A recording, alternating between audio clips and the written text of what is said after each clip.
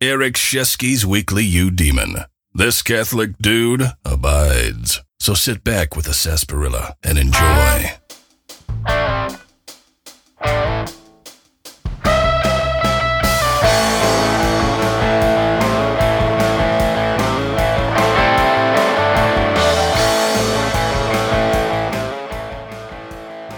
Alright, we slam into Christmas. We have an interesting show today. We're going to talk about the origins of Christmas. We're going to talk about some ancient Christian practices that have come down to us through the centuries, literally the centuries. I'm going to talk about some autobiographical Taoism due to an unfortunate situation. I had to actually apply these Taoist principles to my own life, perhaps unsuccessfully, but I had to do it. And I'm going to talk a little bit about that as well. So anyway, have a great Christmas, and as always, thanks for listening.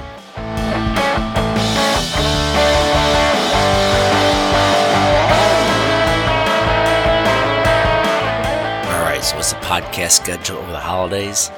Well, the answer is, I don't know.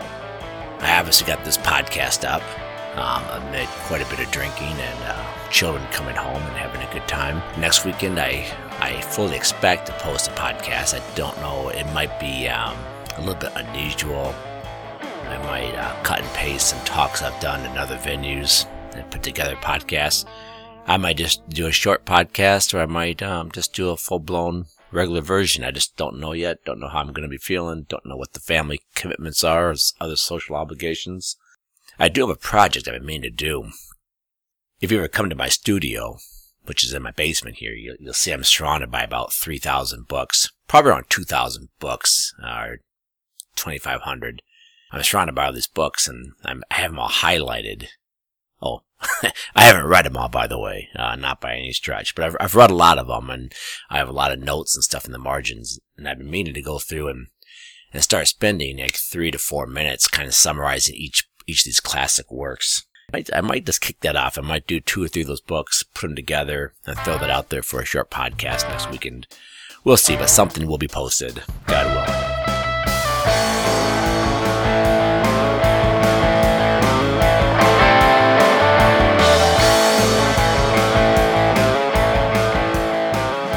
Let's jump right into the Feast of Sol Invictus, or as us Christians call it, Christmas.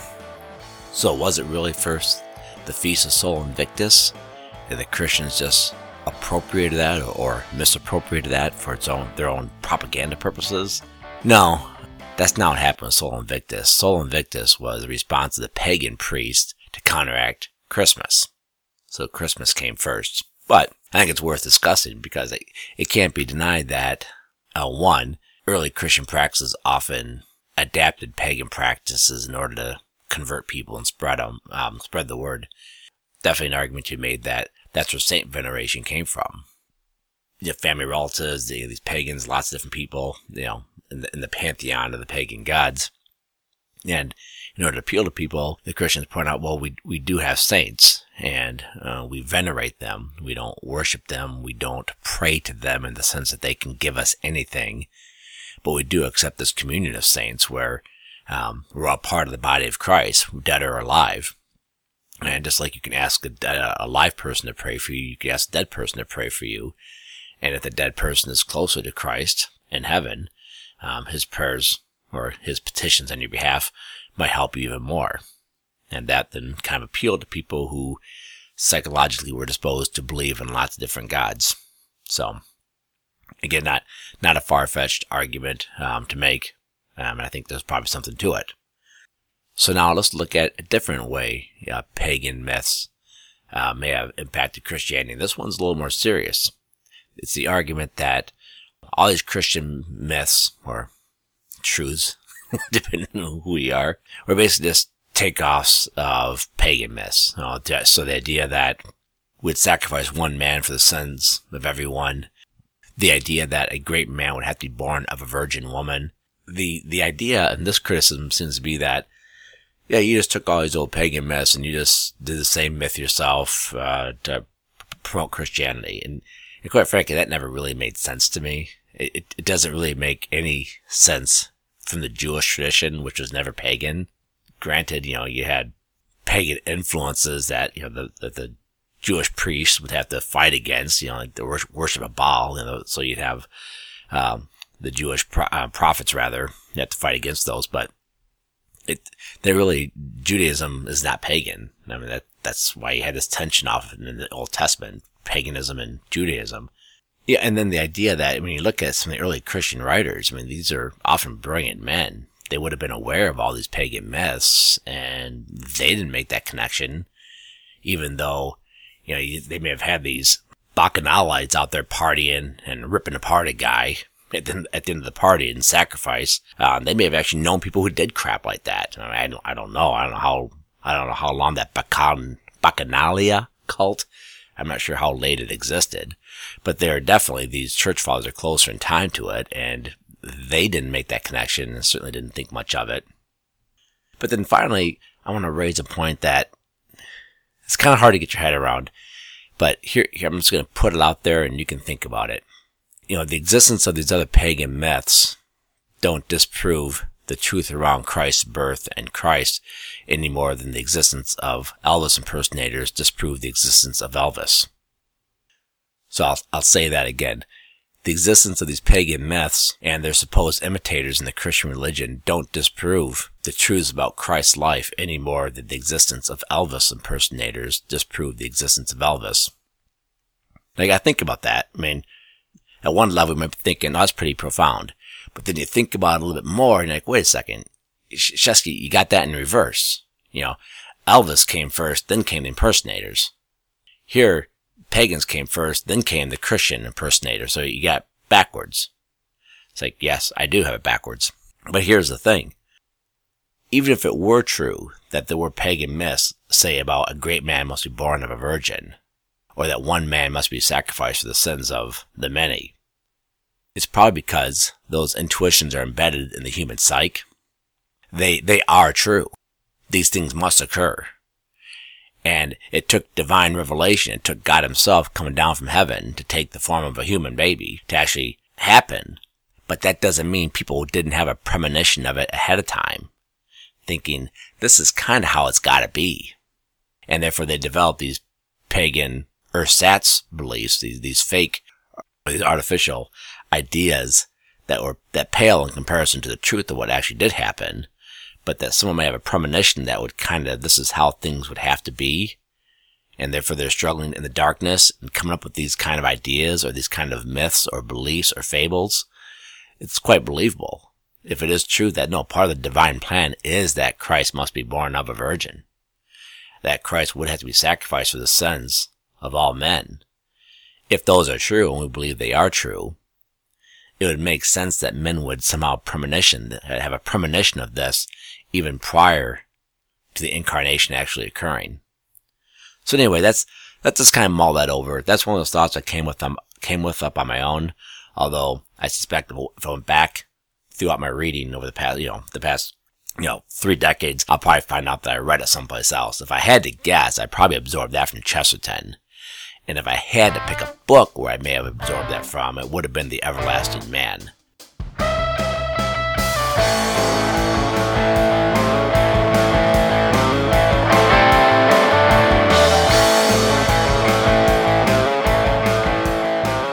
Alright, I'm going to hit a topic I've been wanting to hit for quite a while. It's been near and dear to my heart for, about 30 years now since I read J.D. Salinger's Franny and Zooey. The topic is the 5th chapter of Thessalonians, Paul's injunction to pray without ceasing. What exactly does that mean? You can't sit there in the synagogue or in church or even in a quiet corner in your house praying all day. You'll starve. Your kids will be orphaned, etc., etc., etc. People have, tried to fill this or answer this question in various ways.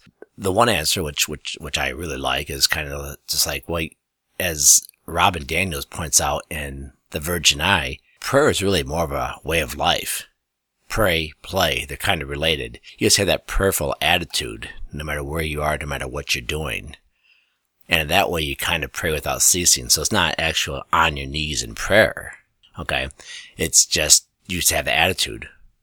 no matter what you're doing, no matter where you are, you have that prayerful type attitude and disposition towards things. And I think there's a lot to be said for that. However, you could also respond saying, well, that's not what Paul was saying. He said pray without ceasing, not be kind of prayer-like, dude. He is saying pray without ceasing. And so the question is, can that be done? And there is a venerable line in traditional Christianity that says, yes, indeed, it can be done. To do it, they use a thing called the Jesus Prayer. And the Jesus Prayer is a short prayer. It says, Lord Jesus Christ, Son of God, have mercy on me, a sinner. That's it. 12 words. I was first exposed to this in J.D. Salinger's book, Franny and Zoe. And by the way, those who aren't aware, J.D. Salinger wrote that 50s classic, Catcher in the Rye, which I really liked. I liked it so much I went out and bought his other two books, Franny and Zoe, and I think the other one was called like 9 Short Stories or something like that.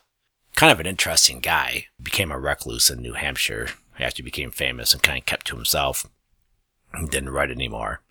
In fact, it's kind of funny, I know, that for years everyone is excited that, hey, when Salinger dies, there's going to be this huge outpouring of literature from, post-mortem or posthumously literature from his pen.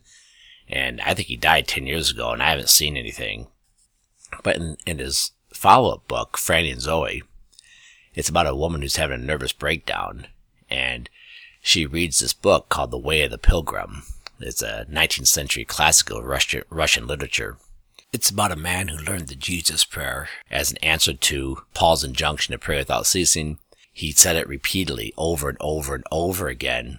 He said it so much that it constantly kind of ran through his mind.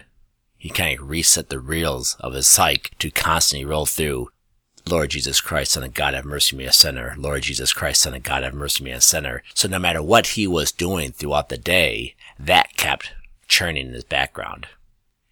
And I think we all know that seems plausible. Oh, and by the way, Franny Glass in the J.D. Salinger book, she is basically trying to do that because she's having this nervous breakdown and she's thinking maybe this can save her. And it's been years since I read the book, but that was the gist of it. Her and her brother, Zoe, kind of start trying to work through all these permutations. They're not particularly religious people, especially Zoe, to say the least. But they're both absolutely brilliant, and they try to figure this out. Anyway, I think we all know if you sit back and look at yourself, the mental world you have is a constant reel of different thoughts. And as I've mentioned in other contexts, it's really crucial to try to eliminate those thoughts. And that can't be done. I don't care what people say. I don't care if you're into this centering prayer, which I think is bunk. I don't care if you're into Buddhist contemplation. I don't think you can shut off the mind. I think it's unnatural to try to do that. I think you can, as I heard one Hindu guy say, he goes, I think you can turn the volume down a little bit, but you need to replace it with something else. So you turn off the negative thoughts, you turn off the self-centered thoughts, and replace it with positive thoughts, or better yet, holy thoughts. Here you can replace it with the Jesus Prayer, so your mind's constantly running the Jesus Prayer through itself. And the mere fact I stumbled there, by the way, out of heavy thinking about the intransitive nature of the mind kind of acting on itself. That's what makes psychological illness so tricky. But anyway, there is a tradition in the Eastern Orthodox Church that says you can say the Jesus Prayer over and over and over again, and eventually you make it part of your breath. Okay, and that's crucial. You're breathing with the Jesus Prayer, and there are manuals. I've read them. They'll say things like, on the in-breath, you'll say, Lord Jesus Christ, Son of God, and the out-breath, have mercy on me, a sinner, something like that. And you have this breathing rhythm. And during your prayer times throughout the day, actual times dedicated to prayer, like in the quiet corner type stuff, you practice this, and you do it over and over again. And then when you have to go out in the real world, you kind of keep on trying to do it. And they're not talking like, Catholics in the rosary, they do a rosary, it's 50 Hail Marys. No, they're talking like, you do this Jesus Prayer 10,000 times a day. And again, it's been a while, but I think it is. I think it's like 10,000, 20,000, I don't know, but it's a jaw-dropping. And I remember one person, I think it was in that Pilgrim book actually, they actually say, no, get out there and do it 10,000 times a day until it becomes second nature to you. And actually count them out. And they have prayer ropes, you can actually count them out. I'm probably not doing it justice. I remember back in my mid-20s, I was working as a lawyer in Detroit. I had a pretty high-stress job. And I'm trying to do this 10,000 Jesus prayers a day. It was like becoming a source of stress for me. And there's no doubt I'm the type of person, no matter what he does, he starts kind of obsessing on it and wants to do it really, really, really well. You probably can't tell that from listening to this podcast. But he started obsessing on it, and I gotta get these 10,000 prayers in. And it becomes almost a source of stress. At one point, I'm just like, I forget when something goes wrong, I can't say the prayers. I'm like, mother effer! I can't say this prayer. And so, needless to say, at that point, something's gone totally, totally awry with your prayer practice if you're dropping the F-bomb because you can't get it in. So, needless to say, I'm not going to be your spiritual guide on how to incorporate the Jesus prayer into your life, but I do think there's something to be said for it. And by the way, when I found myself hitting that level of frustration, I just stopped doing it. Or what I should say, I stopped counting. Okay? I've always continued to try to do the Jesus prayer. And by the way, it's again, it becomes second nature. Lord Jesus Christ, Son of God, have mercy on me, a sinner. I mean, I've probably said it literally over 100,000 times, maybe 1 million. I don't know, over the course of the past 30 years. That is a perfectly acceptable act of contrition after confession, by the way.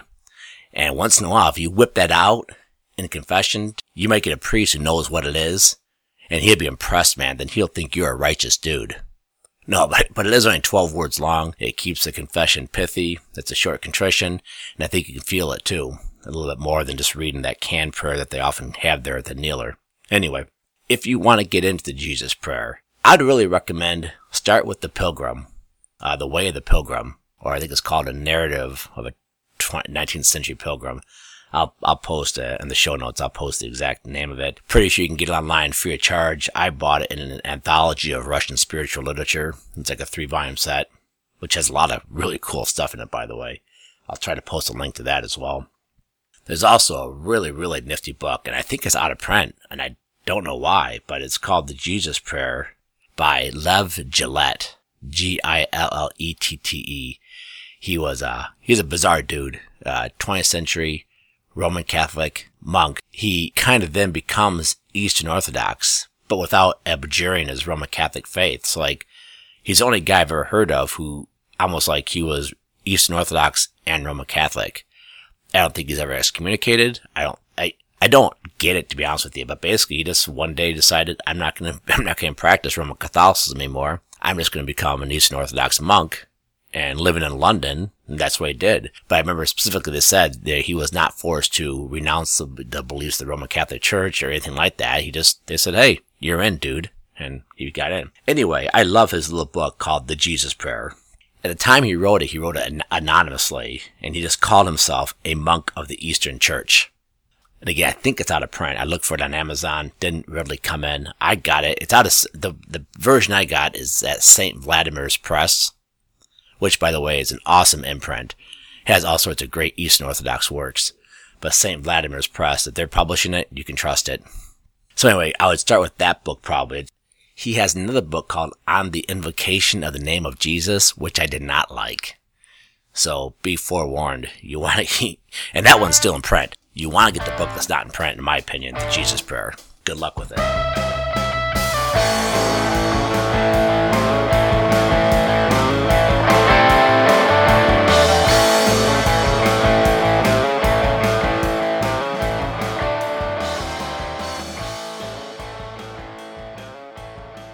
And as long as we're on the Jesus Prayer, I want to touch on something else.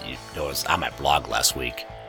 I mentioned Econ Talk, the podcast, Econ Talk with Russ Roberts, one of my favorites. It's a big podcast too. I've never heard the figures, but I know he has a huge following. But Russ Roberts, he's Jewish, and I think mostly a secular Jew, and I'm not at all positive I'm being fair to him in that regard. But he's getting increasingly religious as the years go on. I think he's in his early to mid 60s now, and he has more and more guests that look at the immaterial side of life. And again, it's still most about economics. Don't get me wrong. I mean, he's an econ prof at George Mason University, which is a great econ school, but no matter. But last May, he had a guy on, Joel Peterson. I guess he's a CEO of JetBlue or something like that. And they talk about a bunch of different topics, but at one point, Joel talks about how he's developed this practice of having a couple of mantras that he says to himself throughout the day. Basically these are mantras that address a particular weakness that he has, and he keeps saying something that counteracts it. And I can't for the life of me remember what his mantras were. I'm not sure he told us what they were. But that's kind of, rerouting the reels in your mind type thing. That's a Jesus prayer type thing. But I've long been fascinated when I start seeing these secular parallels to the religious life. And I'm getting more sensitive to it as I'm getting older, or the world is getting kind of in its own twisted, perverse way, more spiritual in a lot of ways, because I start seeing a lot more parallels over and over and over again. So in this instance, you have a guy basically saying, I just repeat to myself over and over again, whatever it is, I am strong and beautiful, or whatever the secular side is. And it's just like, you're kind of doing a twisted version of what the monks in the Greek Orthodox started doing in probably about the 6th or 7th century with the Jesus prayer. And now you're just kind of catching up 1400 years later. It's like the modern mind is just, as I jump in this postmodern study, it's like the whole modern mind just got completely off the rails. And for 400 years, we're just kind of whacked in the head. And now we're rediscovering all these traditional type beliefs and practices. And Russ Roberts is one of them that seems to be not explicitly or not purposefully rediscovering them, but he is. Through his own secular sources, he's discovering these type of spiritual truths. And again, I just find it absolutely fascinating. When Econ Talk comes through my feed, my iTunes updates the feed, I immediately look to see, is he talking about something that's not just economics? And sometimes he is talking just economics, and I normally listen to that as well, because again, he does a great job. But then if he delves into something like the Cartesian mind-body split, or meditation or something like that, I'm just fascinated, because when I listen to him, it's like, yeah, Russ, you're hitting an awful lot of truths with your naked intellect. I'm pretty impressed here. Now, you could have become Catholic or maybe Greek Orthodox and hit these truths 2,000 years ago, but hey, better late than never, type thing. So anyway, check it out. It's pretty good. Hey, quick addendum to that Econ Talk segment I just did. Russ Roberts could counter to me and say, well, no thanks, I won't go back 2,000 years, I'll just stay Jewish and go back 5,000 years, so stick that in your pipe and smoke it. That would be a valid criticism, but what I'm getting to here is Christianity specifically, and in particular, looked into psychological truths and spiritual truths and tried to work them out through various prayer practices and meditations. There is that type of mystical tradition in Judaism as well, but and I'm certainly not qualified to speak on it. I think if you go with a guy named Moses Maimonides, around the time of Thomas Aquinas, you'll see a lot of the stuff. So I meant no disrespect towards the Jewish religion. They definitely have a vein of this. I just don't think it was remotely as developed as it was under Christianity. I'm open to correction, though.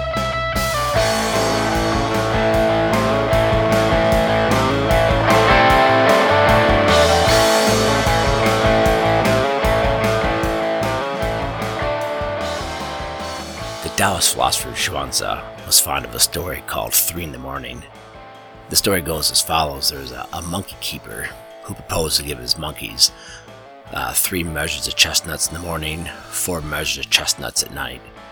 And the monkeys complained bitterly and said they wanted 4 measures of chestnuts in the morning, and 3 measures of chestnuts in the evening.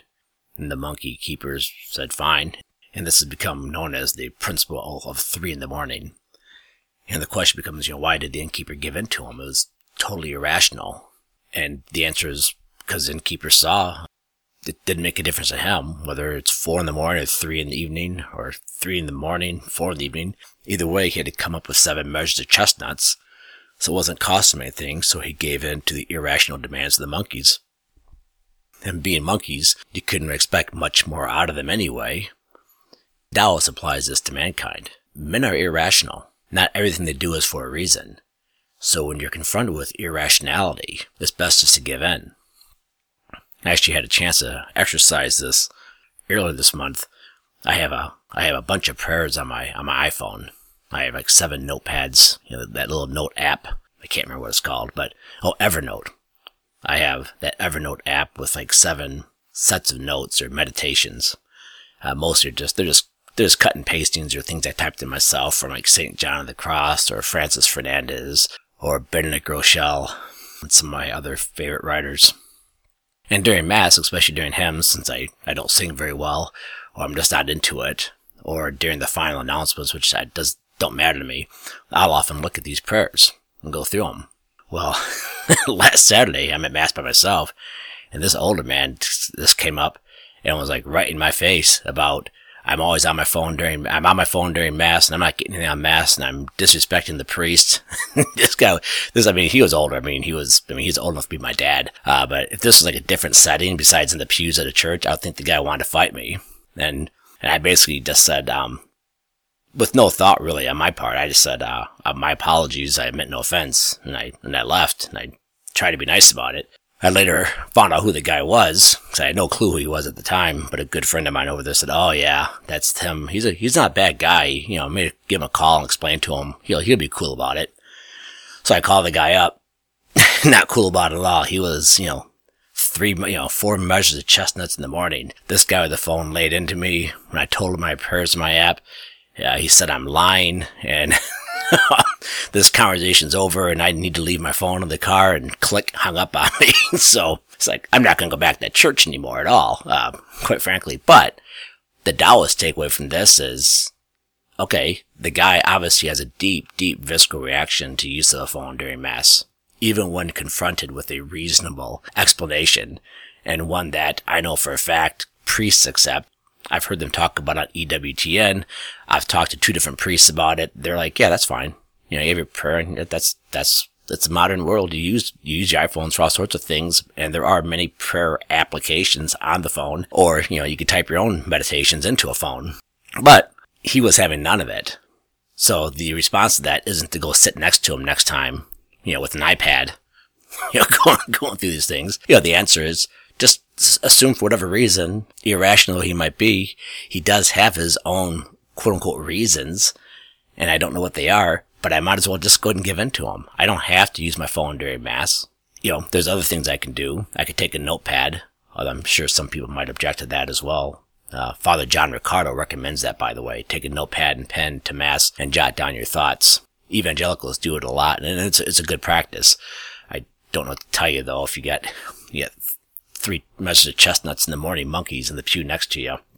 But anyway, the best answer to the Taoist is don't get mad.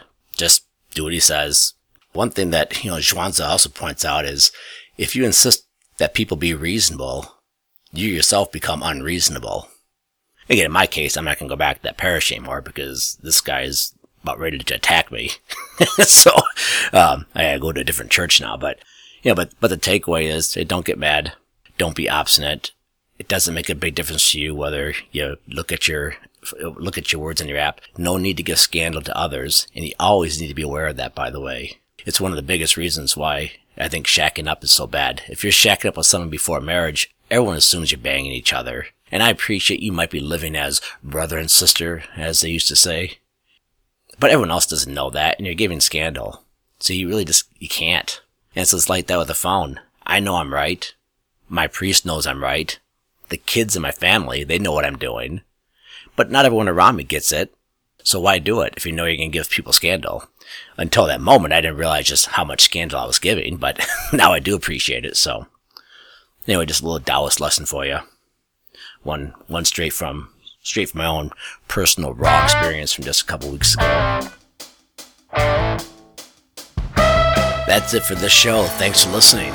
If you have not done so yet, please go to iTunes, to The Weekly Demon, and leave a review and give it a rating. I'm told that helps boost The Weekly Demon in the search engines. Also, we have a Facebook page. If you can go like it, that would be great. Go to Twitter and follow us. If you're still listening to the old TWE feed, that's fine. I'll keep that going for a little bit longer, but eventually that feed will go away, so I'd encourage you to go follow the new feed, The Weekly Demon with Eric Chesky. Also, check out our website, udemonpodcast.com. You can find show notes and other information that I think you'll enjoy. Thanks for listening.